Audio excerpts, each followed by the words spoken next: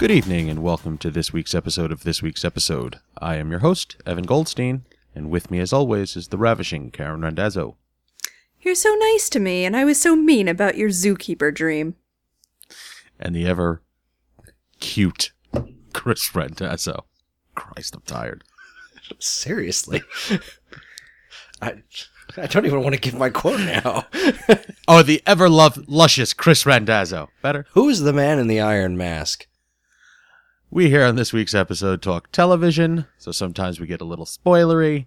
And this is a big week because it's the return of the Thrones. So if you do not want Game of Thrones, Catastrophe Season 1, How I Met Your Mother, or the most recent episode of The Flash for us, because there's one playing right now as we speak, which we aren't watching because we're recording. Please go check out those shows. Come back once you've seen them. We'll make them more entertaining for you.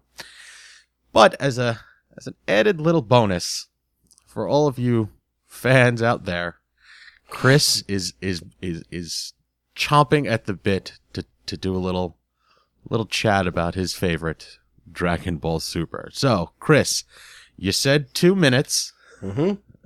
And whenever you are ready to go, go. All right. Timer starts now. Okay, so I really just wanted to mention something about Dragon Ball Super because I left on that big cliffhanger last time where I was all pissed off that it looked like Goku was going to lose the fight anyway. Well, it turns out that Goku did lose the fight, but not for the reason that the dumbass promo monkeys made it look like. They were fighting one another, and then they were just getting more powerful, blah, blah, blah, blah, blah. And then Goku just stepped out of the ring. It was just like, we're not being pawns in these gods' games anymore. And yeah, I respect you. I'm out. And then went to go take on the next guy, and he did the same thing. So both of them forfeited the match, but Goku's team eventually wound up winning. Evil other god of destruction, Champa, started getting really pissed off, and everyone was going to blow everything up. And the reason I wanted to mention this is because this episode was goofy as hell in the way that only Dragon Ball can be. There were two things that happened that made me so incredibly happy. Thing number one, there was this weird-looking squid character called the King of the Universe. Interesting. It's never done anything. It just looks like a jellyfish, a bunch of tentacles, and it was called the King of the Universe. And nobody had any idea that there was a King of the Universe, but apparently he is the King of the Universe. And towards the end of the episode, when Goku was like, paying his respects, and was like, hey, thanks for coming and watching the match, he grabs one of his tentacles, shakes it, and it turns out that wasn't a tentacle, it was his junk. And everyone got very embarrassed. But then at the very, very end of the episode, both of the gods of destruction got incredibly terrified as this tiny little blue goo monster thing, adorable as heck, shows up in the middle of the ring. It's got a crown on his head, and everyone's like, who is that? It's the King of Everything. Wow, they're really stretching here with those names, huh? It's just the concept of a king of everything that is somehow more important than the king of the universe, and it's just this adorable little blue goop blob thing. It was hysterical. I was laughing my ass off, and it's that kind of just goofball nature that makes me love Dragon Ball. That's my 2 minutes. That's all I had to say. Well done, King sir. Of So everything. we got the King of the Universe, the King of Everything, and a tentacle shaking. Nice. I like that. I like that. Good stuff. So happy. All right. I'm going to go first this week because I want to, and I'm the host, and I can. I have been doing a Netflix rewatch for myself, and I don't know why. I guess I must have been bored one day. And Because you hate yourself? Well, no. I must have been bored, and I put a show on in the background, and it's one of those shows that I can ignore, but when I watch it, I enjoy it. Now, I may be of the minority, which is fine, but I have watched all of How I Met Your Mother once again. I don't know. I think there's 7 or 8 seasons. I thought there was 10. Was there 10? Jesus Christ, there's a lot of this show. I like the show because every episode I laugh. And even if it's something stupid or, something thought well out, I laugh. I'm a fan of Jason Segel, who plays Marshall on the show. I also like Allison Hannigan. She plays his wife, Lily, and I think they are one of the cutest couples on television. Maybe not the best couple, but they're adorable together. I would totally agree with that assessment. They're adorable, but they're not the best. Right. Like, they're not perfect. No, they're far from perfect. I mean, the first season, like, she just bolts. She has a tendency to bolt. And, like, watching Neil Patrick Harris as Barney my Stinson is utterly stunning to me, because I know the man is gay. Everybody knows that Neil Patrick Harris is gay. He's got a lovely husband, good times. He plays such a horrible, horrible human being on this show, a womanizing scumbag, and it is awesome. Just awesome. Specifically, I want to talk about season 6, episode 13, and titled Bad News. This one, I wanted to talk about this one because I'm a sucker for father-son moments. And there are a couple of good ones in this show, specifically between Marshall and his dad. We don't really see, there's only two other father figures in the show, and that's Robin's father, who is Satan from Reaper. I can't remember his name. He's that guy. That guy. And Lily's father, who he pops in every once in a while. Oh my god, and he's played by Chris Elliott, and he's like always trying to make like board games, and they always fail. Horrible board games. I forgot about that. That was great. He brought over his most recent creation, Diseases. I brought diseases. So in this episode, okay, a little bit of backstory. Throughout the whole show, they have been every once in a while popping in this little storyline about doppelgangers that they are working through, showing every doppelganger for every character in the show. There was lesbian Lily. No, it was lesbian Robin, stripper Lily, mustache Marshall, Mexican wrestler Ted, and the last one that they hadn't found yet was Barney's doppelganger. Now, Lily and Marshall at this point in time are trying to have a child. This is really, really early on in that effort. I think it's 6 days in. But the reason they decided to start having a child is because they felt the universe gave them a sign, because they said, when we find all of the doppelgangers, our efforts are complete. We don't have anything else to work for. We can try to have a kid. And that would be the universe telling us that it's time. And there was this cute little moment where Lily finally comes to grips and she sees Barney's doppelganger as, I think he was a pretzel vendor, and everybody else, it didn't look like Barney at all. She saw the spitting image. So then they start trying to have the kid, and it's not going well. It's, apparently they're having sex all the time, and it's only 6 days in. It's just way over the top. But they decide to go to a fertility doctor. And when they go to the doctor's office, the doctor walks in, and it is Barney with a wig and a beard on. Or at least it looks like Barney with a wig and a beard on. And they both freak out, because that's the type of shit Barney does to try to see Lily's bits. Turns out he's actually a real doctor, and he gives them fantastic news that everything is okay. They just have to give it time. Nobody is infertile, or they will likely have a child. The pregnancy on TV always works like this. Like, it's never realistic. It's always like, oh, we had sex last night, and then this morning I took a pregnancy test, and guess what? I'm pregnant. Right. That is not how it works. Anyone out there who's like, doesn't have a kid and doesn't know anything about that, I'm just telling you, don't pay any attention to TV. And actually, with this show, they did make a go. I think they actually went on for months without, well, in their timeline, months, not necessarily months with the show. But the thing about the episode continues with its normal routine of, this Robin has a little thing at work where she gets embarrassed by one of her coworkers, and of course Ted is doing something stupid with some woman. But in the background, the first time I watched it, I didn't notice it until halfway through. There's numbers. There's a countdown running. and it'll be like, I think it started at 50 or 60, and it was like on the cover of a book that Ted is reading, it says 60 most beautiful bridges in the world. And then the next would be 59, 58, and they're all hidden in the background somewhere. And you get the feeling that it's, if you notice it, it's leading to something. With the fantastic news that Marshall and Lily get about having a child, the end of this show is Marshall finding out that his father has passed away. The devastation that is on this man's face was some of the best acting I have ever seen, because it really, it wrenched at my heart.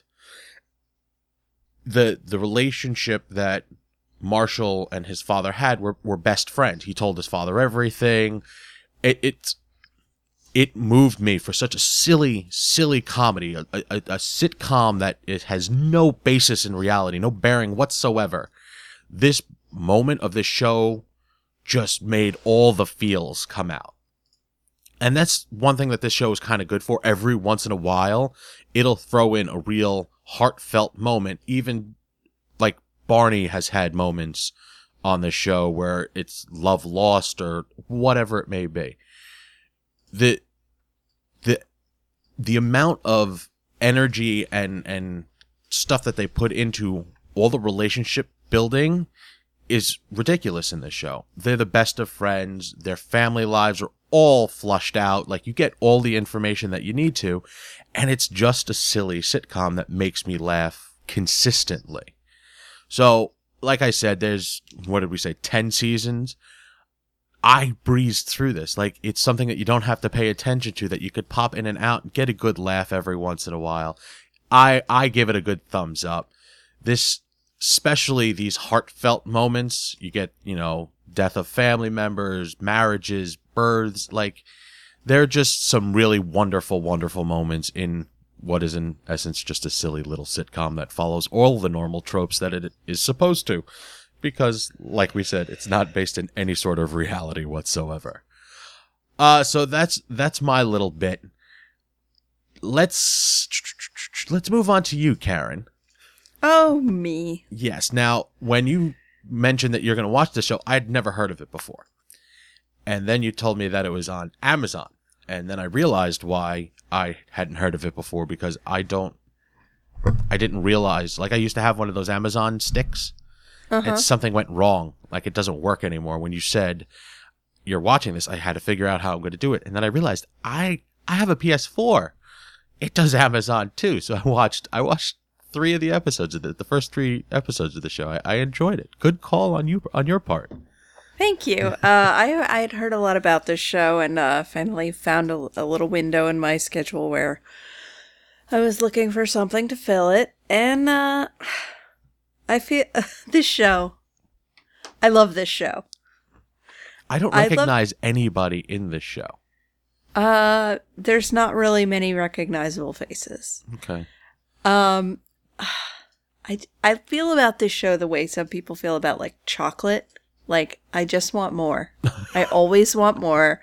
I want to bathe in it. I want to, rub it all over. I want to be in this show all the time, which is why it's really sad that there are only 2 seasons of 6 episodes each for a total of 6 hours of the show. Yeah.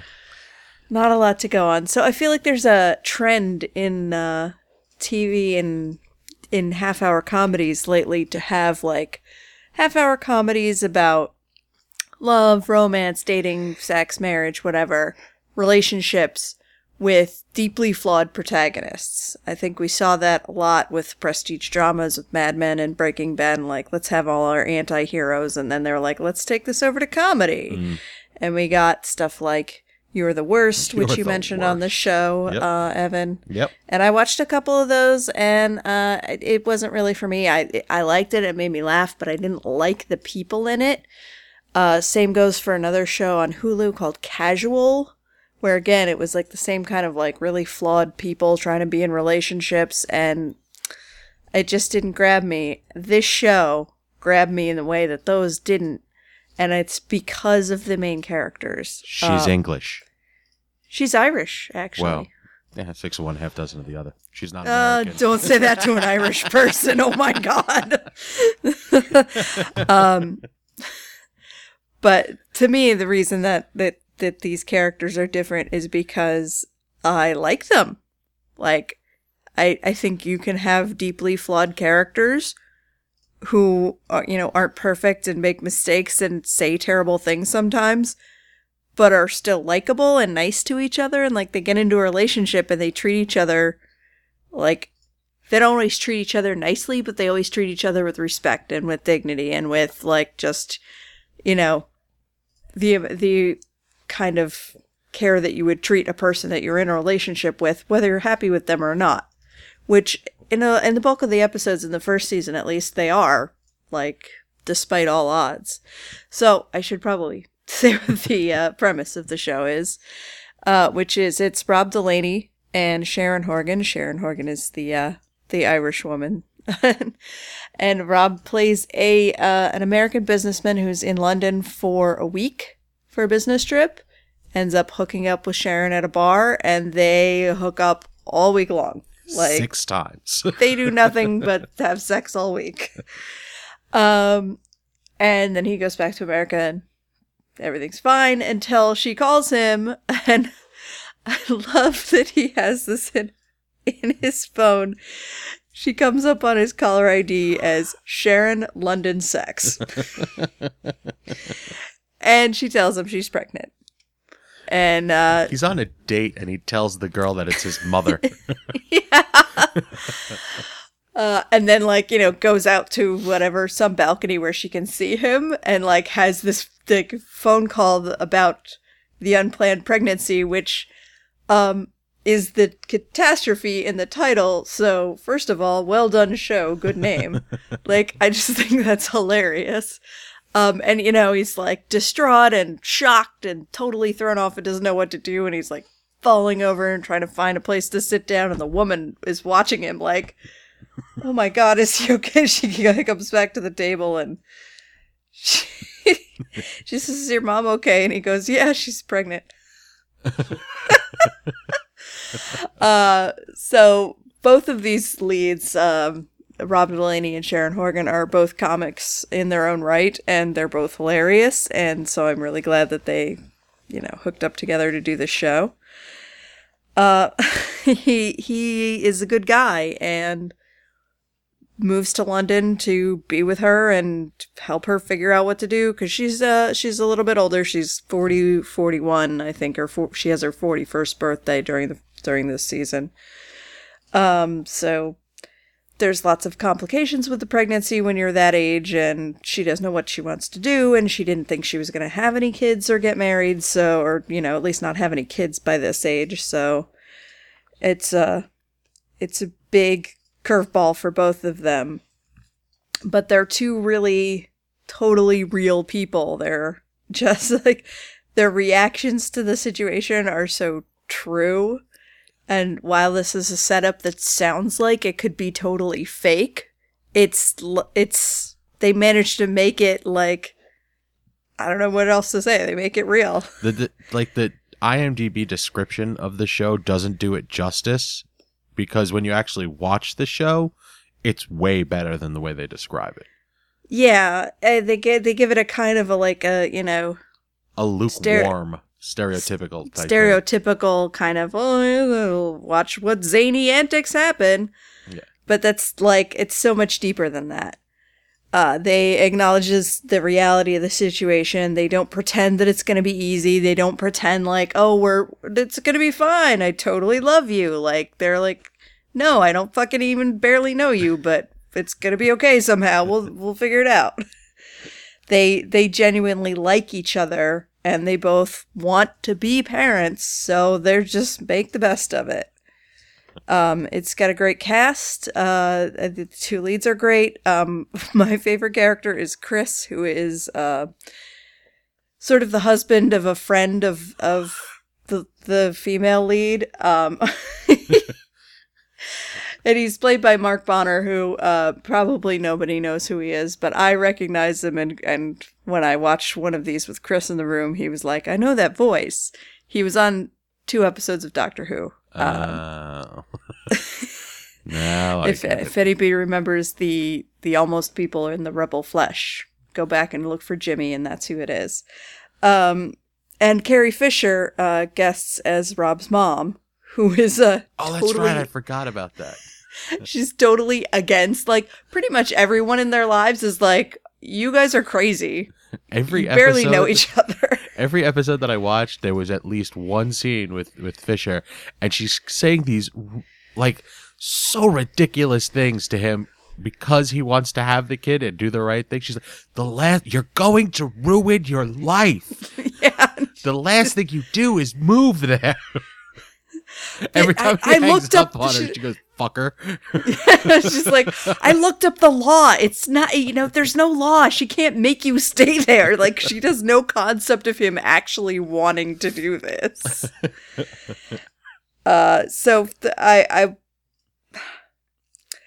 just, going through briefly through the season, they go through the whole pregnancy, and you see all that she gets, she goes to the doctor and she finds out that she has what's called a pre-cancer, which they don't really do a very good job of explaining how that's different from cancer, which obviously makes her, the both of them, very worried about it, even though it's The conversation when they were talking to the doctor, and the female doctor, the first one, and she looks at him and she goes, she just said cancer like 8 times. I'm getting worried. Yes. So there's all of that to deal with. There's, they eventually they decide they're going to get married, but they both resist it, or she resists it more than he does.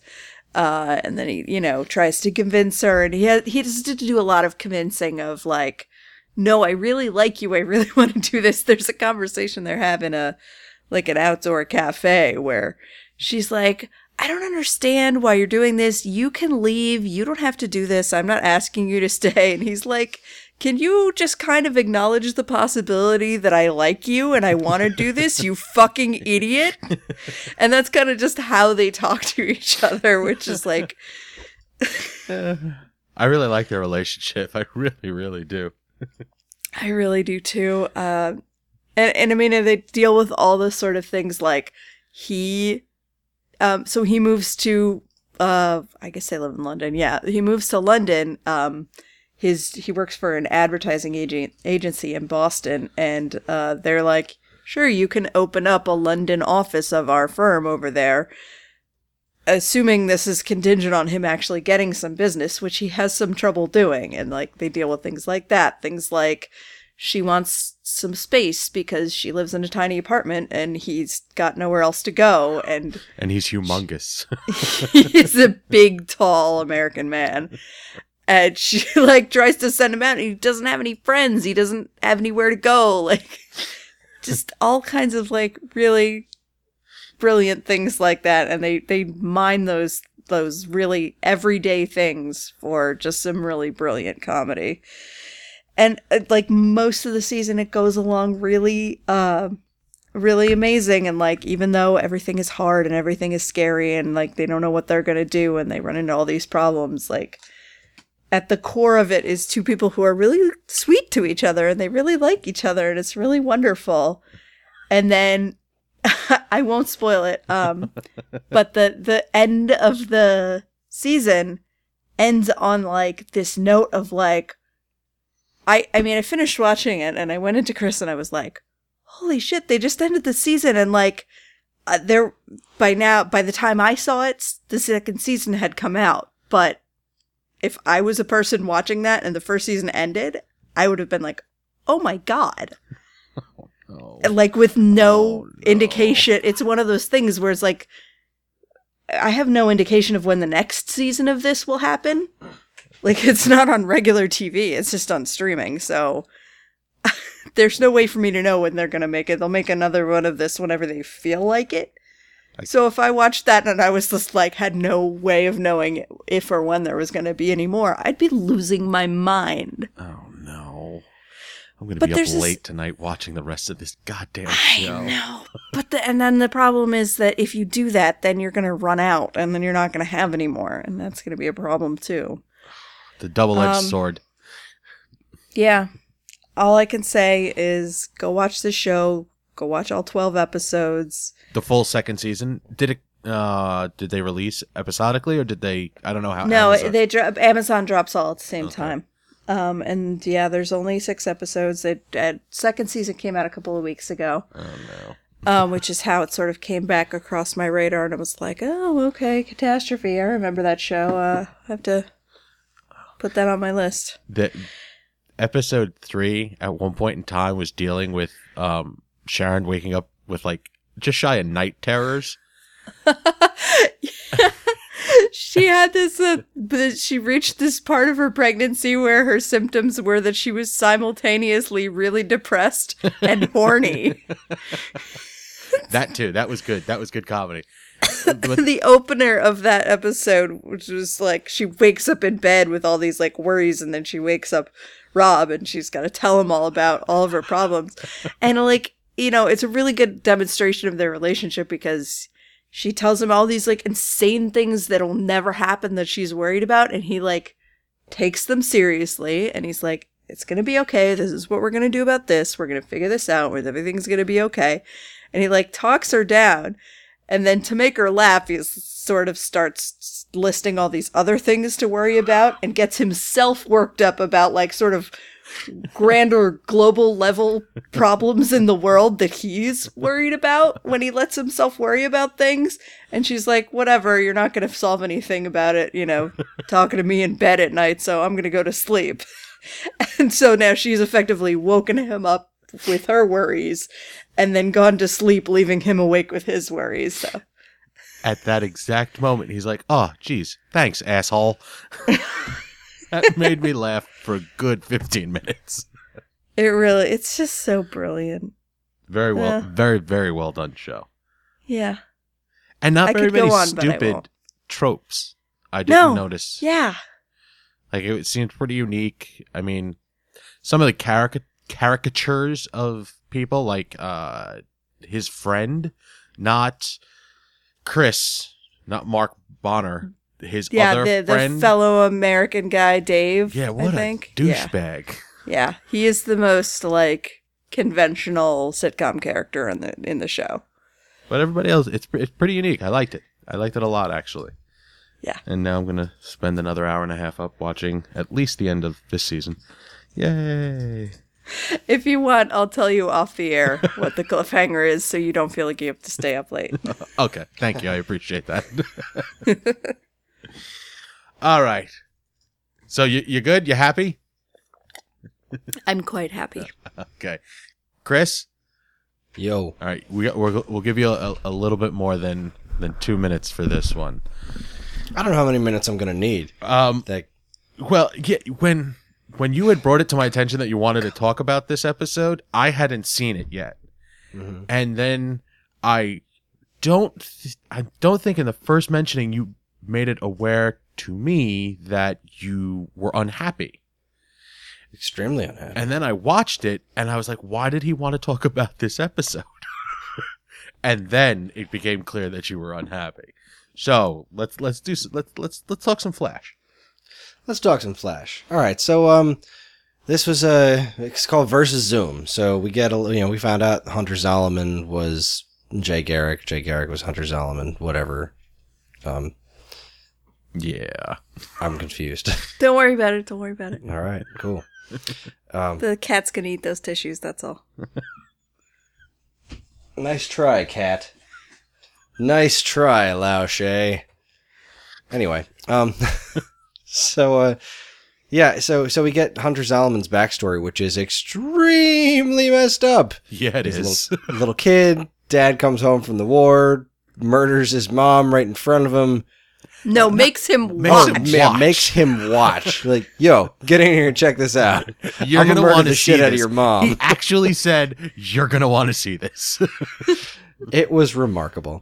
So, yeah, no wonder he turned out to be a screwed up individual. He goes in orphanages, blah blah blah, becomes a supervillain. You know, it's the story of Zoom. Serial murderer. I think they kept saying it was something Yeah, weird. something crazy like that. We finally got to see the little chest bracket thingy that was in the Supergirl crossover, and then we saw him essentially do the Supergirl crossover. Oh, yeah, the stutter. He's just like runs, disappears, comes right back. Huh, that was weird.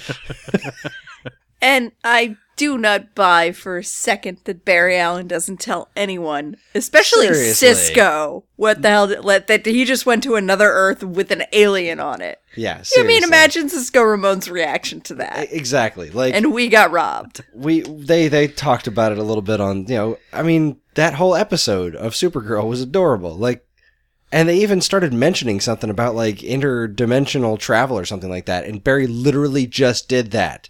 I feel like the episodes were shot at different times. Like they shot the Flash episode first and then shot the Supergirl, so they couldn't comment on it until they released closer to each other type of thing. So I'm kind of hoping that the next episode we will get some sort of, at least a glimpse of what happened Just there. some kind of nod, some kind of something, because there were opportunities in that specific episode at that moment where Barry would have said, yo, some crazy stuff just happened. Mm-hmm. So, I mean, obviously this was some kind of behind the scenes timing type thing. Maybe they're not allowed to talk about one thing or another on one network or another. I don't give a crap. It was dumb. It was dumb that it didn't get mentioned, even though it was like physically part of it. So, whatever, that wasn't my gripe with the episode. I was fine with it. So, the thing successfully increased Barry's speed. Barry's fast enough to beat Zoom. And they, do a bunch of stuff with Vibe, Cisco, to get him to, convince him to not go all Darth Vader. And he's going to be fine. They're not convincing him not to go with Darth Vader. They're convincing him that he's not going to turn into Darth Vader. And, they convince him to open the breach. Zoom comes in. Flash beats the crap out of him. Blah, blah, blah. Whoa. Hold up. Okay. Barry did not use his speed to stop Zoom. He used pictures of his mom and his dad. Yeah. That could have been done in slow-mo. That could have been done in slow-mo, yes. Problem number 2 that I have also, not to cut you off, why did they open a breach and then, get Zoom to come up? Like, if Zoom is such a threat, why don't you go over to Earth 2, since you're the only one that can open the breach? Why don't you go there and contain the threat on the other Earth so that he can't use people you love, spoiler alert, against you? Here's another question. Why do we need Cisco to open the breach when Flash just traveled to Supergirl time? That's what I'm talking about. Okay. That's what I'm talking about.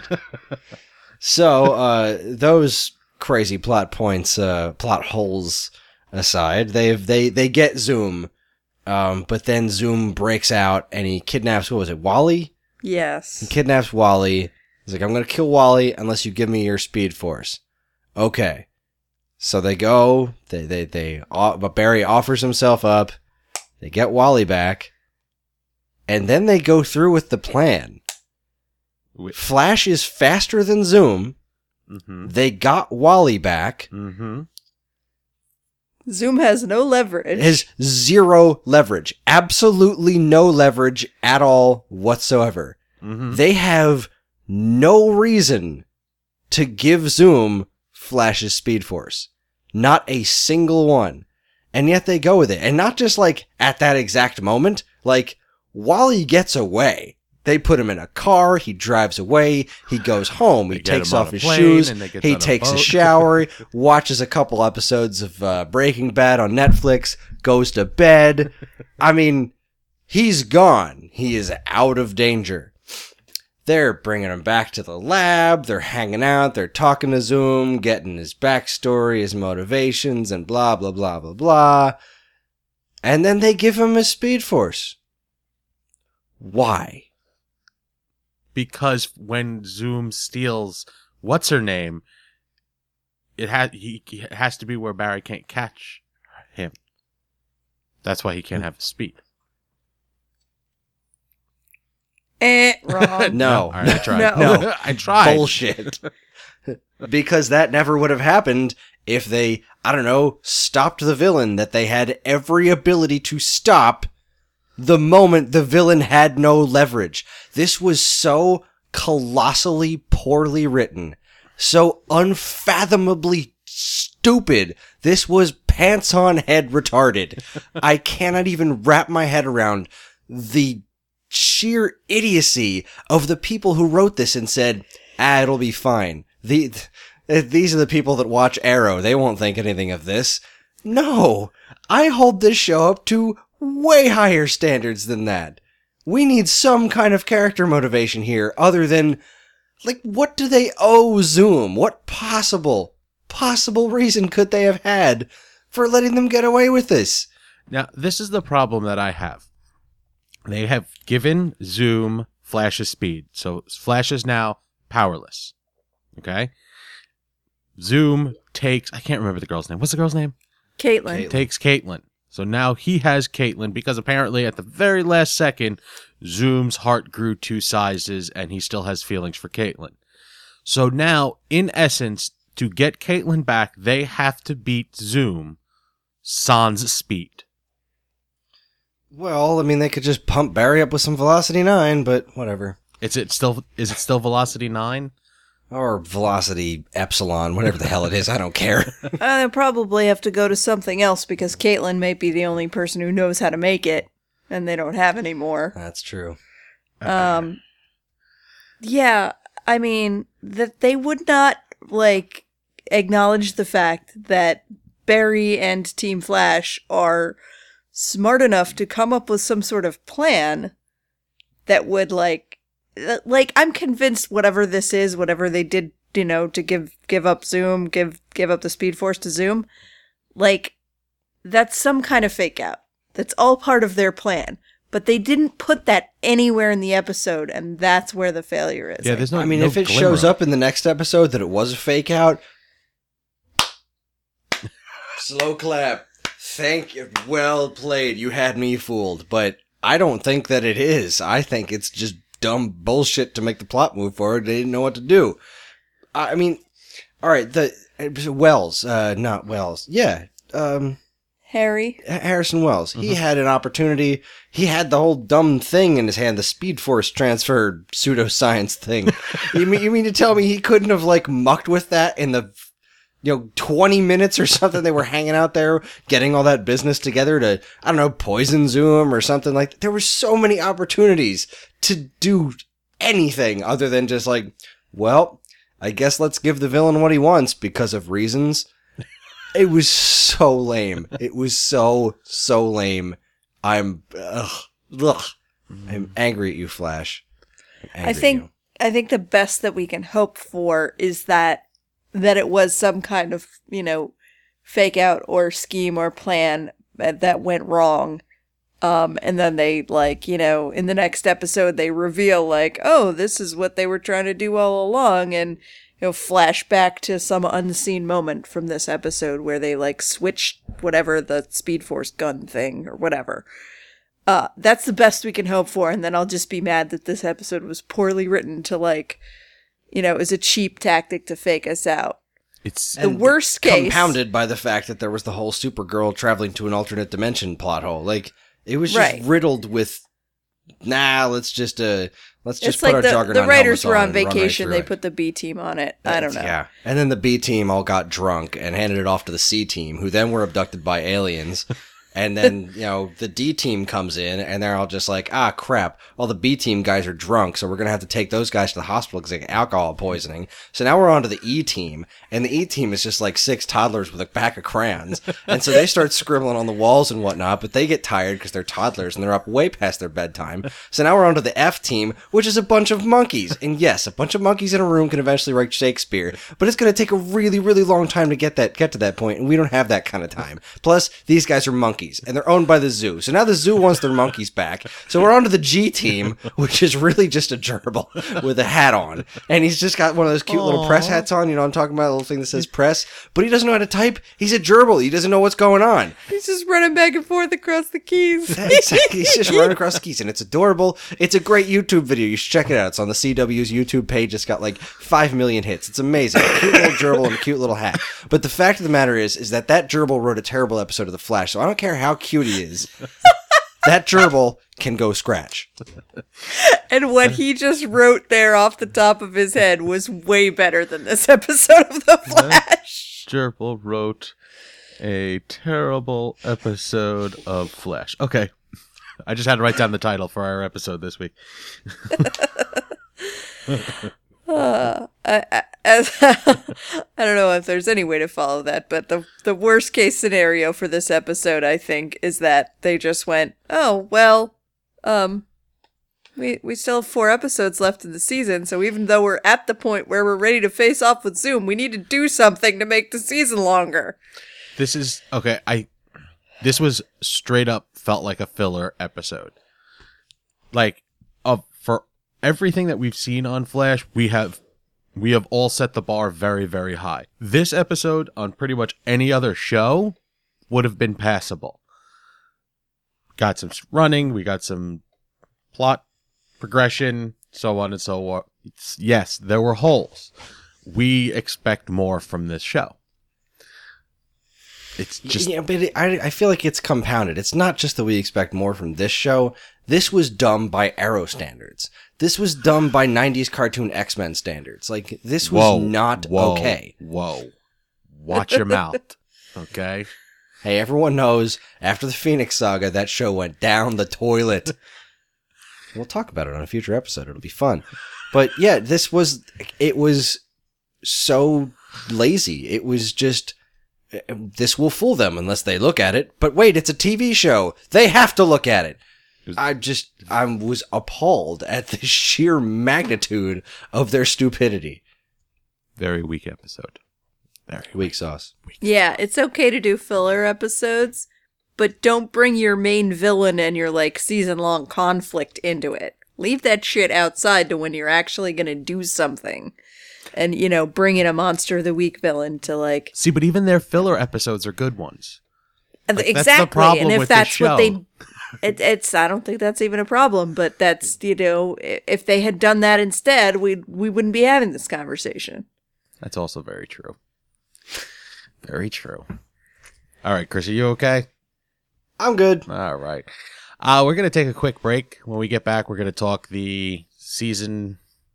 What is it? The season opener? Premiere. Season premiere. Game of Thrones. Yeah. So, stay tuned.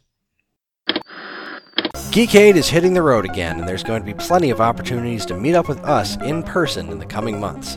Why would you want to do that? I think the better question is, why wouldn't you?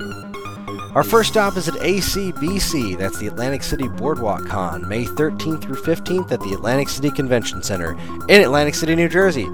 Evan, Dean, and Matt from the Paper Cuts podcast will be there, as will I, Chris from the Stone Age Gamer podcast, be joining them too. We will all be walking the show floor and giving interviews and high fives to everyone that we meet, whether they want us to or not. Then, Brandon and Travis from Apathetic Enthusiasm will be at the amazing Hawaii Comic-Con, May 20th to the 22nd at the Hawaii Convention Center. They provided some excellent coverage last year, and it seems likely that they will be doing the same thing this year, unless they decide to intentionally provide bad coverage. But that doesn't seem like them. Does it? Maybe, I don't know. Hopefully not. Anyway, if you are in the Hawaii area, make sure you seek them out. Then, we're off to Too Many Games, June 24th to the 26th at the Greater Philadelphia Expo Center with the Stone Age Gamer podcast. Not only will they be gallivanting about the show floor and hanging out at the StoneAgeGamer.com booth, but they might just have a few other tricks up their sleeve as well. TMG is one heck of a show, and good gaming fun is promised to everyone who enters. Next stop's Garden State Comic Fest, July 9th through the 10th at Menon Arena in Morristown, New Jersey. This is Geekade's biggest show with many of our writers, podcasters, and video talent on hand. If it's comic related, it's going to be there. Plus, the Paper Cuts podcast will be continuing their annual panel tradition. If you've ever seen these shows, you know that things get kind of weird, but in a fun way. More details on this one are coming soon. But that's just the first leg of our tour. Keep your eyes open on geekade.com for all of our latest stops, as well as all new original content. We post every single day. Artist Avenue is back, and this time I teamed up with the Cubert School to bring you a fascinating chat between two legends in the comic industry, Hy Iceman and Fernando Ruiz. Iceman, among other things, is a pioneer in the world of Popeye cartoons, and Ruiz is one of the biggest names in the world of Archie comics. Tune in to learn more about the accomplishments of a couple of great artists and fantastic gentlemen in Artist Avenue number 8, Hy Iceman and Fernando Ruiz. Geekade's sports page continues to grow. This week, thanks to Dave Diorio, we take a look at some familiar strategies and tactics used in an unfamiliar way. The Philadelphia 76ers haven't been the greatest team in the last few years, but their general manager had an innovative plan to take them to the top. Find out what happens when basketball crosses paths with tabletop RPGs in Sam Hinkie, Dungeon Master, located in the Think Tank. We're not the only ones excited to have Game of Thrones back. Brandon and Travis from Apathetic Enthusiasm have started up a fantasy league, awarding points to various characters in the categories of violence, sex and nudity, status and power, wits and schemes, and looks. Thanks to Melisandre and Brienne, Brandon has taken a big lead in the first week. After the game, the guys get down to discussing their opinions of the Season 6 premiere. Don't miss Apathetic Enthusiasm, Episode 64, Game of Thrones, a fantasy league. In the race to establish new intellectual properties in the 16-bit gaming era, quite a few characters popped up that deserve to be forgotten. Not among them is Tinstar, the robot sheriff of East Driftwood. Chris takes a look at its colorful characters, goofy dialogue, and fun point-and-shoot mechanics. Learn more about this Super NES classic in Lost in Time, Tinstar. You can catch all this great stuff, plus tons of other articles, videos, podcasts, and more, right now at geekade.com. And we're back. Thank you so much for checking out our commercials. We are going to dive headfirst into the season premiere of Game of Thrones Season 6, right? Is that where we're at now? Yeah, Season 6. All I really, truly remember about this episode specifically is that it started with Jon Snow being dead. He was bleeding out in the snow, and there was nobody around. They just left his body there. At that point, Davos, right? It was Davos that went and picked him up and brought him into a room where it was Jon Snow, Davos, and a couple of Jon Snow's boys, and they locked themselves into that room because a portion of the Night's Watch was gonna kill them? The rather influential portion of the Night's Watch that has actively hated Jon Snow since Jon Snow was Jon Snow. And they were like, so they went ahead and killed the Lord Commander. They went ahead and broke their oath because they hated this guy that much. We need to think of a plan because we're next. Right, but in that, if I recall correctly, and I only watched this yesterday, like a good portion of the meeting room where the Night's Watch were convening were against them. Mm-hmm. Calling them murderers and whatnot, right? Yeah, but it didn't take a whole lot of convincing to make him go, oh, maybe they do have a point. And like his panties were all in a twist because of the wildlings, letting the wildlings in, right? Yes. Just flat out racism. That's all it was. It was like, I'm a racist. I hate the wildlings. We fight wildlings. It's what we do. Wildlings are bad. Blah, blah, blah, blah, blah, blah, blah. They raped our ancestors. Blah, blah, blah. Hate the wildlings. And then Jon Snow's like, no, look, guys. Here's the situation. Thing number one, the wild things die by the ice people. They become ice people. Then there's more ice people to kill. Thing number two, they're human beings. We got all this space we're not using. Why don't we just try to say, hey, guys. We have this palatial estate. Just why don't you come hang out over here and not try to kill us anymore. Does that sound like a good plan? And he took that risk, and it probably would have paid off just fine in the end. Obviously, it was all kinds of bad. There's all kinds of nasty things happening in between. But when he let him through the wall, I thought it was the right move. It was a bold play, but I thought it was the right move. It was headed towards some good stuff. Because if they get the wildlings on their side, now their army is doubled. If they left them out there to die by the cold people's army would have doubled. Right. And that just would have been bad times for everybody. But these guys are just like, no, wildlings bad, fire bad, ugh, ugh, ugh, But it's like- kill, kill, kill. And I still like the fact that it's like 3 of them that are like fire bad, and everybody's like, yeah, fire, Fire is bad. That's just a good point. Yeah, the logic of the traitors was not sound. I do think that the Sir Davos's plan to get the wildlings to come back and avenge Jon Snow is going to be totally awesome and like Oh, going you think to it's gonna work? Oh, I think it's a great idea. And I think if it works, like, it's totally fucks over. That guy's name is Thorne, the leader of the people who killed Jon Snow. Right. What's his name? Damien Dark. Not Damien Dark. No. No. What's Like, his he's name? specifically not that guy. He looks kind of like Oh. that guy. Yeah. No, he Acts doesn't. kind of like that guy, but he's not that You're guy. crazy. I am crazy. I do think that the guy they sent, whose name is Ed, to get the wildlings is going to have a tough time convincing the wildlings, because wildlings don't do shit that they don't want to do unless maybe Jon Snow asks them, and that's really kind of not an option anymore. Yeah. I don't know. He's going to be like, all right, so these murdered motherfuckers, they killed the shit out of Jon Snow. We want to kill the shit out of them. You guys like killing the shit out of things. Let's go kill the shit out of these bastards. And they'll be like, sure, I got nothing else to do. I love killing people. So they'll show up, they'll kill the shit out of those bastards. It's gonna be ugly. It's gonna be ugly as crap. But that's the other half of Sir Davos's awesome plan. Because that dude hates Red Lady. Like, with the fiery passion of 1,000 suns. He's like, I don't trust this bitch. I don't like this bitch. I don't like what she did to Stannis. I don't like anything dealing with this woman. But then he's like, you know what? What if we point her in that direction?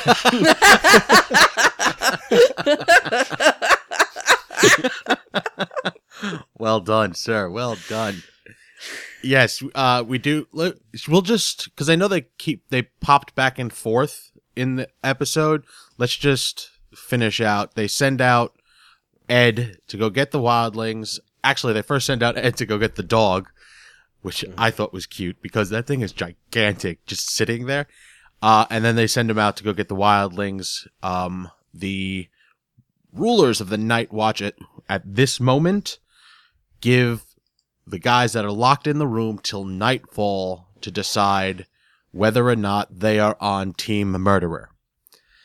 So, yeah, that's where that story... Oh, at one point in time, Melisandre comes in, sees that Jon Snow is dead, and I feel like she's starting to second guess herself because she says, you know, I saw in the flame that he was doing X, Y, and Z, and that can't happen if he's dead. I know there was a lot of rumor milling going on that she was going to end up bringing him back, but that did not happen. Well, Yet. yeah, it didn't That happen did not yet. happen yet. They're still playing out the most morbid reenactment of Weekend at Bernie's in that room with Jon Snow right now. So it's entirely possible that Melisandre, after she she did the whole took off her necklace, got buck that's naked. the end of the shit. That's the end of the episode. Spoilers, dude. Yeah. Spoilers, my butt. She got nasty. Spoilers, her wrinkly quick. old butt. There's still a good chance that she's gonna wake up in the morning and eat some cornflakes and be like, all right, you know what? I can handle this. I can take care of some business. Because like Davos is gonna go to her and be like, hey, I know you don't like me and you know I don't like you, but there's some motherfuckers that need killing, and I know you dug Jon Snow. So how about you help a brother out? And she's gonna be like, yeah, you know what? Why don't we resurrect this guy? Why don't we take care of some business here? You should really write this show, dear. It's genius. I would watch the shit out of Chris's version. I seen a lot of chatter on the internet today. Listen to me. Oh my lord. You done did scene?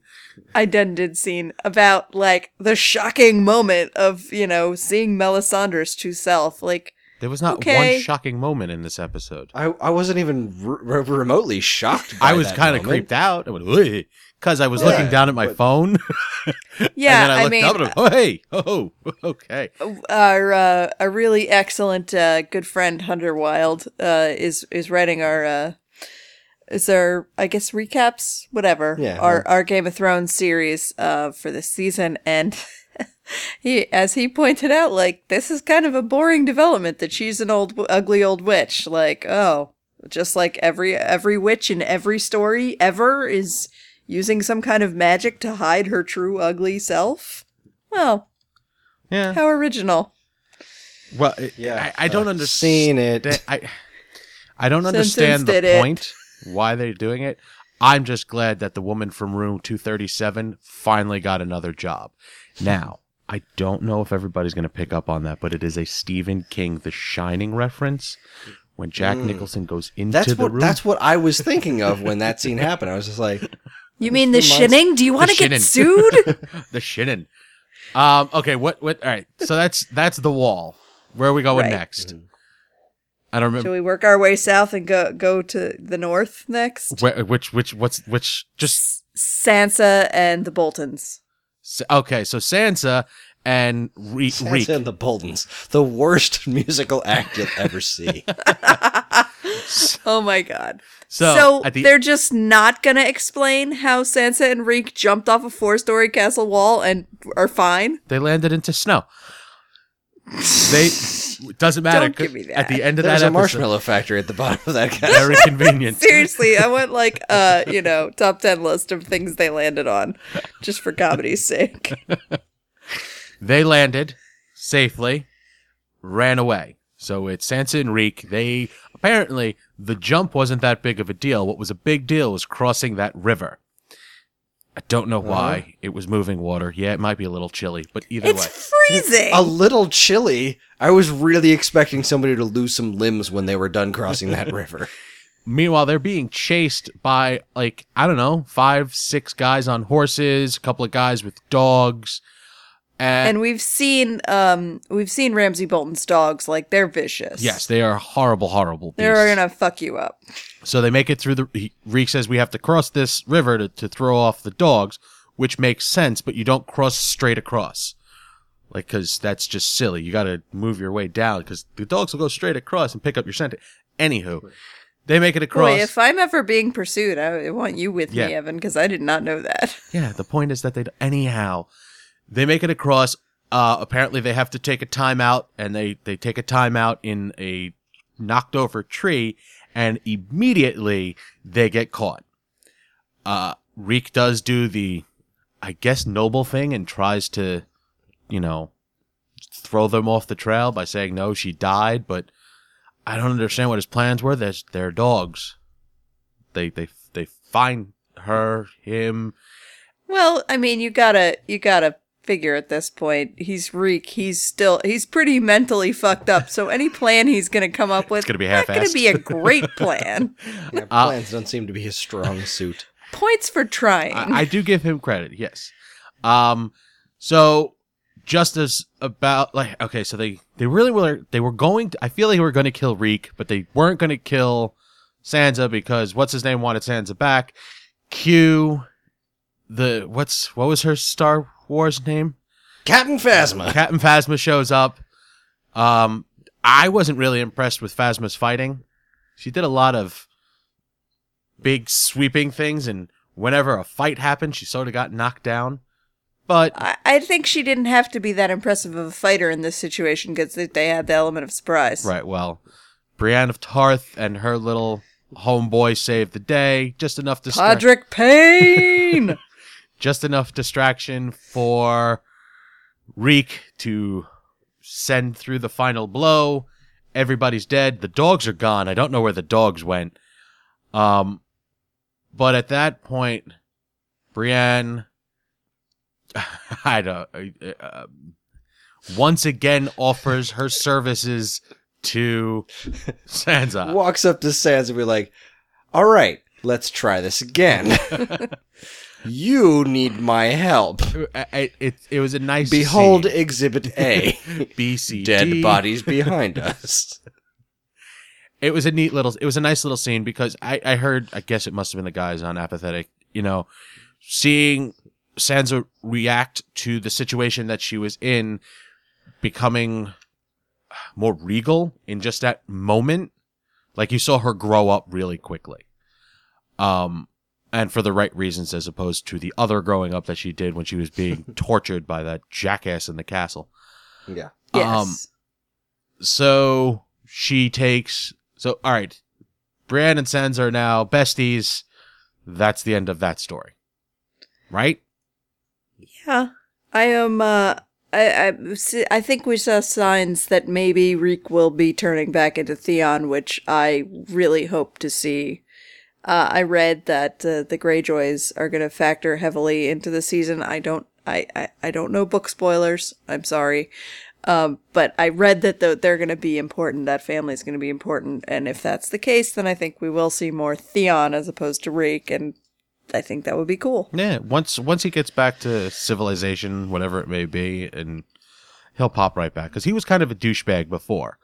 So hopefully he doesn't overcorrect. Maybe he just starts being a normal human being. Yeah, I would like to see him be more heroic. That's what I mean. Right. I got you. Like a more heroic version of that character. We also should mention the Boltons back at the castle who are like wondering what the hell that whole scene with the Bolton boy and the Bolton father. Yeah. Roose Bolton is crazy and evil, but he's not stupid. Right. And he just kind of crystallizes it for Ramsay, like, we just like the what we've taken over so far wasn't that hard to do, and we're gonna need a lot more, and you just fucking lost the key piece of that a lot more strategy. Yeah. With letting your girl run off. Yeah, there was also that little touching moment between Ramsay and the dead girl. That was his girlfriend, right? Yeah. Like his girl on the side. Side piece more than girlfriend, I would say. Well, I feel that they had a bond because they were both twisted motherfuckers. That's true. So, yeah, there's that. So now Ramsay knows that his tenure is coming to an end if he doesn't do something soon. Heir stuff was discussed. He doesn't have a wife. He doesn't have any heirs. And if I recall correctly, he wasn't like the first choice for... He was a bastard that was made legitimate. So I think that there's some other, like, maybe he has a daughter or something. There was something, like, there was another option to produce an heir through marriage and whatnot. So, all right, there's that. Now, where are we going next? Talk Tyrion? Because this really had nothing much to do with anything. Tyrion and Varys. I loved that scene. I thought it was great. I thought they did I could listen to the two of them talk for I would love to see a spinoff. But where are they? Marine. They're in Marine after what's her name got taken, or I shouldn't say she wasn't taken away. She flew a dragon away and then got kidnapped, which is another part of that story. But they're just wandering through Marine. Tyrion seems to be in charge now, right? Yeah, they left him in charge. Yeah, they were like, all right, we're going to go try to find Daenerys. You do what you do and politic the hell out of this place, because I don't know if you noticed or not, but it's fucked up. And he is doing a good job of politicking. Yeah, he's just walking around and we're like, how am I going to clean up this shithole? And it was just shy of saying that out loud. I love the scene where he stopped with the beggar and his language barrier was so bad that Varys was like, she thinks you're going to eat her baby. Here, for your baby to eat. The relationship between Tyrion and Varys is great. Like the two of them like could carry a full episode. Like I wouldn't need any of the other stuff because there's something going on underneath the surface whenever the two of them are getting together, something's up. Something's going to happen. And at the end of their interaction, we see that all of the ships are on fire. So no one's leaving. At least not by boat. Well, that's Yeah. Isn't that surrounded by water? I don't think it's an There's- island, but that was her always plan dragons. to get to King's Landing That's was also to use those the ships. boats. Yeah. So, and that's that. That ends that scene. We could talk about Daenerys, I guess, would be the next place to go, seeing as that sort of ties in at the end of the last episode. She is Yeah, there was that elaborate horse circle going on. Yes. I mean, like, really elaborate horse circle going on, which I thought was really cool that they actually got to that spot. There was just this giant circle of tracks there. Like, And I was upset because we saw at the end of the episode that she drops her ring. And then they show, homeboys coming up over the ridge. And I'm like, if those motherfuckers find that ring in the middle of this giant field, I'm going to be pissed off. Because there's no fucking way that would happen. And then they the just grass was all stumped. And it's pretty Yeah, I literally mean, there were- showed the bullseye of, hey, look here. This is where the ring is. I'm like, all right, okay, I'll buy that. I could watch the two of them, Dario and Jorah, just like that's another show I could just watch is the Dario and Jorah show. They're so well, I mean, they're totally different dynamic from Tyrion and Varys, Mm-hmm. but one I really enjoy and I, also easy on the eyes. well, we keep getting reminded that we're going to lose Mormont soon. yeah, he's not getting any healthier. No, he has the stone disease. Grayscale. Grayscale. I don't know how many episodes back, but apparently it's taking a while for Grayscale to kick in because that was a good chunk of time ago. It feels like a good chunk of time ago because it's so damn long between seasons. True. But they find her ring and I guess her trail. They're on the trail. So Well, Jorah caught her scent. Daenerys was kidnapped by Some Dothrakis. just a random group of Dothraki. Cal, not Drogo. That's exactly what that guy's name is. So she is being taken to another call, and I love the little interaction between the two riders talking about her and all her bits and really inappropriate stuff in Dothraki, assuming that she doesn't understand, and she doesn't say anything. She just plays it cool, and then when she gets there, oh shit, she ain't having none of it. And she Drops the bombs. And then they're like, oh, well, thank you for dropping those bombs. Go live in this retirement home. yes, this retirement home for widows. We got a house for bitches like you. Her face when they told her that's what they were going to do is priceless. And you know what? I bet she wishes she had some sort of, I don't know, fire-breathing mythical beast to come along and rescue her. Yeah. I actually But for some enjoyed- reason, that isn't happening right now. well, because it's not. So for It's reasons? It would be too And I convenient. loved how right the now. dragon just dropped her off and just like, all right, I'm out. I know, like, what the fuck, Well, that was- dragon? I feel like I remember her reaction kind of being that too when the dragon took off. She's just like, Oh, the fuck? oh man! Like, I gotta walk from here? My favorite reaction in that whole scene was the two wives in the background when they say, you're going to the the old folks home, and they're just like, oh, that's right, bitch. You ain't got nothing in this place. They kept saying cut off her head and shit. I was like, wow, that's a little extreme, don't you think? So Yeah. Well, they are Dothrakis. this is true. They are. So she is pseudo safe for right now because apparently there's a law that a call can't sleep with a call's widow. Right? So they keep them all in a house. So they just put them away so they're not I seen. smell sitcom. Where are we? What are we gonna do with these bitches? What else we got? I got to look through the cast. Who else we haven't? Let's go to Marine. Where, right, Marine? No. No, we were already at we're at Marine. Marine. What's, King's Landing? the boring place. Dorne. Dorne. Let's go to Dorne. Dorne. Dr. Bashir got stabbed in the heart and nobody cared. Let's move on. Actually, I was more happy to see that whole, like they said, it should have been in 3D. That fucking face stabbing? Holy shit. Yeah, can we talk about this idiot? All right, so we get into this room, and there's two girls in there, and they're lethal as shit. And I'm thinking, oh, they're underestimating this guy. This guy might have some skills, might be able to take these two down. That would be a pretty interesting thing to do. And then he promptly turns his back on one of the two girls, and like as the camera's panning around, I'm watching him like put his back directly to he's gonna these die. dumb girls. I'm like, oh, well, he's fucking dead. What an idiot. And then he did die. Yeah. I think the most amazing thing about that whole situation was that they literally killed the messenger. That guy was just like, shit, I'm going home. And they're like, no, you're not. He wasn't going to tell anybody. He just wanted a sandwich. He just wanted to get out of there as quickly as possible, eat a sandwich, and go to fuck to bed. But no, they threw a knife right in the back of his head. So, Dead. yeah, very much dead.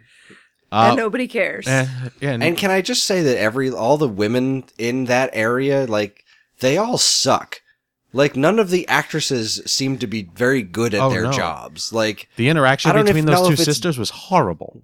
yeah, I don't know if it's, like, just those characters, but nothing about that is good stuff. And, like, the fact that they killed off Dr. Bashir, like, I only care because I loved him on Deep Space Nine. I didn't give a crap about this character. He sat in a chair, he looked kind of angry from time to time, seemed like he had a good idea about a thing or two, got stabbed in the heart and died. Why do I care? Not I even don't. a little bit. The thing that bothers me about this plot is that the woman, the girl's mother, I don't know what the fuck her name is. Who cares?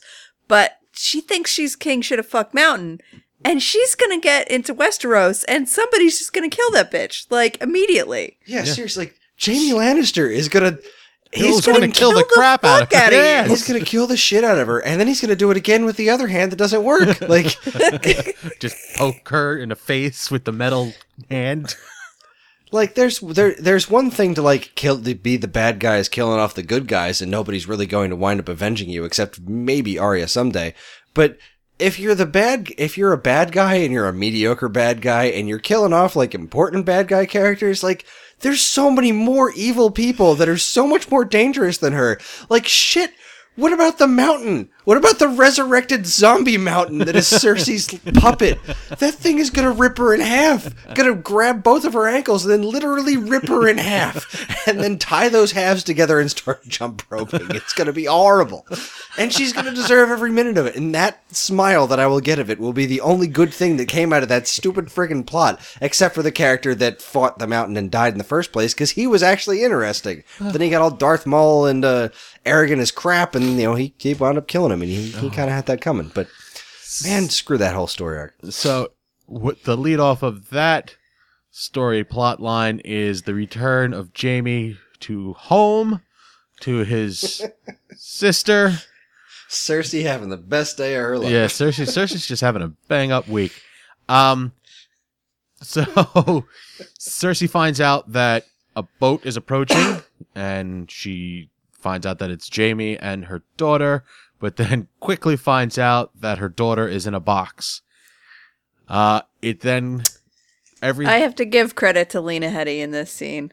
Oh god, yeah. Yeah. Look, I hate Cersei, but she is fantastic. in That, I part. mean, so good. Just her face alone. It's I amazing. don't like her hairstyle. Well, deal with it. She didn't have a whole lot of choice in the matter. She is fully on board with the fact that a prophecy has finally come true. She was told a long, long time ago by some witch that, you know, she's never going to be happy and all her children are going to die. And ta-da! It came true. Jaime on the other... I mean, Tommen is left, but he's like the worst one. Yeah, he's the... And that's like, I mean, I shouldn't say worst. He's the lamest. Yes. He is the lamest, not the worst. Jaime, on the other hand, is very much like, fuck prophecies. Dude, we're going to take this shit down. You, me, we're going to get everything back. Plus, I don't know what his main plan is, but hey, I'll root for him because I like Jaime Lannister. What else? Who else? We got Daenerys, Jon, And, Davos. We also saw in King's Landing, we got to see Marjorie, check in with her. Yeah, we got a Marjorie check-in with the largest nun ever to grace the screen. She's just Just giving her a bunch of shit. Yeah, really, just picking on the poor girl. And then Go ahead. I didn't get the point of these scenes. I don't know why. Like, why we had to see this other than to say, oh, Marjorie's still alive. That's pretty much it. Like, okay, thanks, show. Let's move on. And they did it pretty quickly. Let's go back to Marjorie when, like, we have something to do with her. We do quickly find out that Tommen is worried about her. And who's the priest dude? Well, I don't want to call him a priest. The High Sparrow. Yeah. He just Commodore. No, not Commodore Norrington. He was Elizabeth Swann's dad. Father. Yeah. Okay. He slowly and methodically tries to convince her that she is evil and she needs to confess. And once she starts to realize that she's on the right path, and she has a long way to go, but she's on the right path. And that's it. No progression whatsoever. And I think the loose end is Arya, right? Yeah. That's it. Yep. Okay. We got blind Arya. Last season, she killed someone using the face of, what's that group she's part of now? The House of Black and White, is it? No. It might be, but it's something that these guys are like super spy type people that could change the way they look. They have masks, and she used one of the masks to kill someone for her own reasons. Like, it wasn't for the good of everything. It was for revenge. I don't even remember who she killed. But at the end of that episode, it makes her go blind. The first time we see her now, she is panhandling on a set of stairs, still blind. Someone tosses her a coin, which is then immediately followed by that bitch of a girl that was at the castle with her, that trainer girl, and then tosses her a bow staff of sorts, and then proceeds to beat the crap out of her. That's So it. basically, she's going to turn into Daredevil. Yeah, that's the, Yeah, she has her very own. I can't even see. How am I supposed to fight? yeah.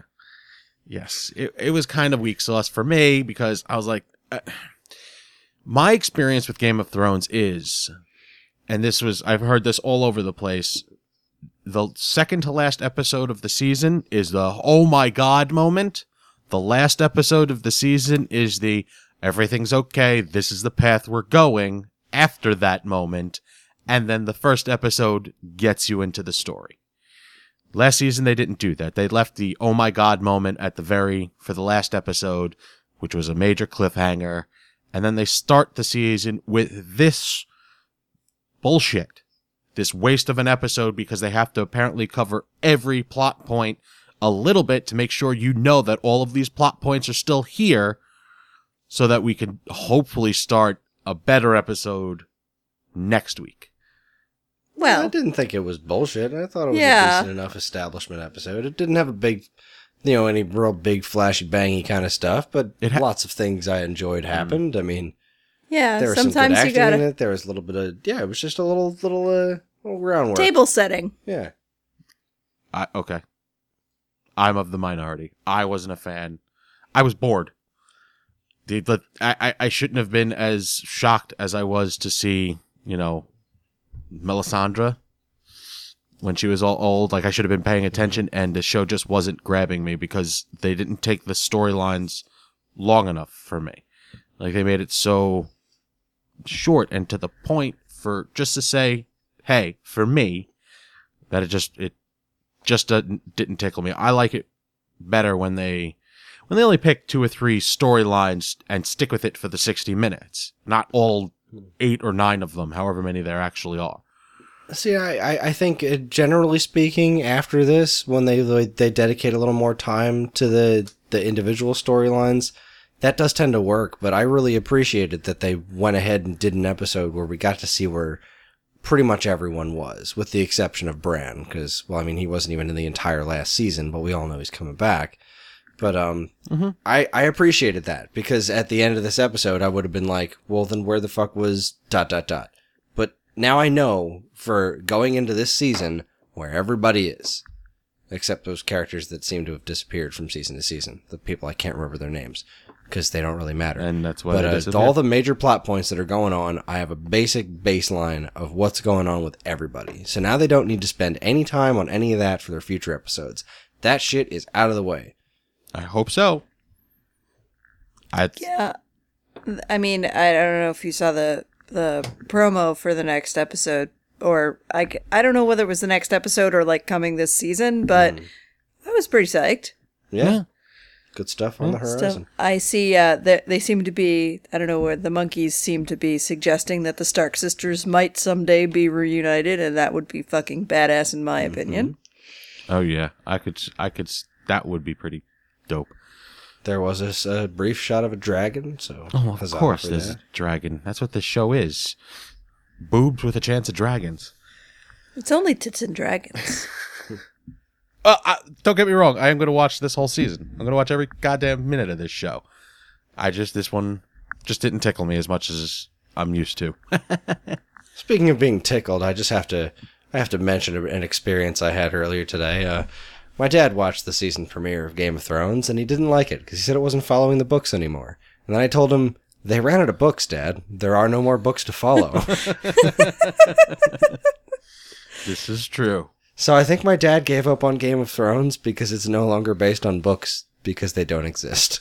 But he didn't know that it wasn't because the books don't exist anymore. He was just like, well, none of this happened in the books. Well, no, it didn't. But because those books don't exist yet. Did he read the other books? Yeah. Yeah. Okay. My dad's crazy, All right. but I love that man to death. As do we all. Okay. Chris, give us the spiel. You can get in touch with us at mail@geekade.com, as well as all flavors of social media that we inhabit. You can like us on Facebook, find us on Instagram at Geekade, subscribe to our YouTube and Twitch channels for all our latest video content, and follow us on Twitter at _Geekade. Or follow this show specifically at Twepcast. You can also find us individually on Twitter. I'm at Geekade Chris, Evan is at, Geekade_Evan.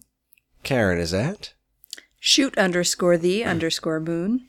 If you're interested in more information about any of the shows we discussed tonight, be sure to check out our show notes. And while you're at it, you can also subscribe to this and any of our other wonderful podcasts on iTunes. Or if you're super nice, you can leave us a review because any and all feedback is welcome and appreciated. Again, always remember to keep your eyes on Geekade.com where we post something new every single day.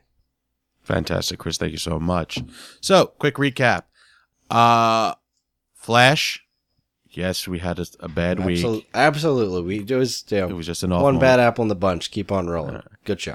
I am going to say yes to How I Met Your Mother because I like it and it's something that you don't have to fully concentrate on. Catastrophe. Heck yes. Heck yes, I agree with that. It's very, very enjoyable. And Game of Thrones, of course. Don't be silly.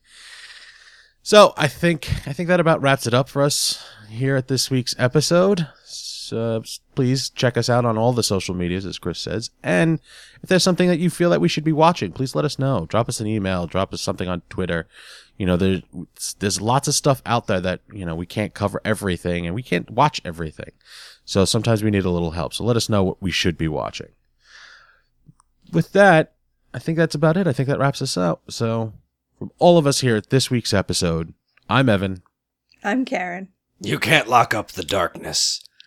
Good night. Fuck you, Zoom. Well, then that's that. I will go out and buy the Blu-ray of Deadpool. You want that in glorious HD. You know you do. I do. You want to see Ryan Reynolds in all his glory. I do. Hideously scarred Ryan Reynolds. You want it. Yeah, but there's a good portion of that film where he's not scarred. Keep that in mind. Isn't there like a really good portion where he's not scarred? All right, I know what you're trying to say, and it's about his winky, and I do not approve, okay? You don't approve of his winky? I find that difficult to believe. All right, it's getting a little warm in I'm here. in the Twilight Zone right now. Goku grabbed the king of the universe's junk. Fucking love that show forever. Oh my lord. We just had a conversation about Ryan Reynolds' package, and I'm the only woman in the conversation, and I didn't participate. And you didn't speak. Yes. Just need to point that one out. You guys ready? Okay, fine. Okay, fine. I'm assuming that's yes. Yes, in our house, that's Sorry, yes. that's really not funny to people who don't know our kid very well. Okay, fine. Chris, give us the spiel. No, because I don't have it queued up. I am poorly prepared. Yes, I am ill prepared for this moment, but it won't take long. We could try this out. Evan, we totally should be vamping. We're totally failing right now. Oh, no, I'm just going to edit all this out. And this concludes our broadcast day.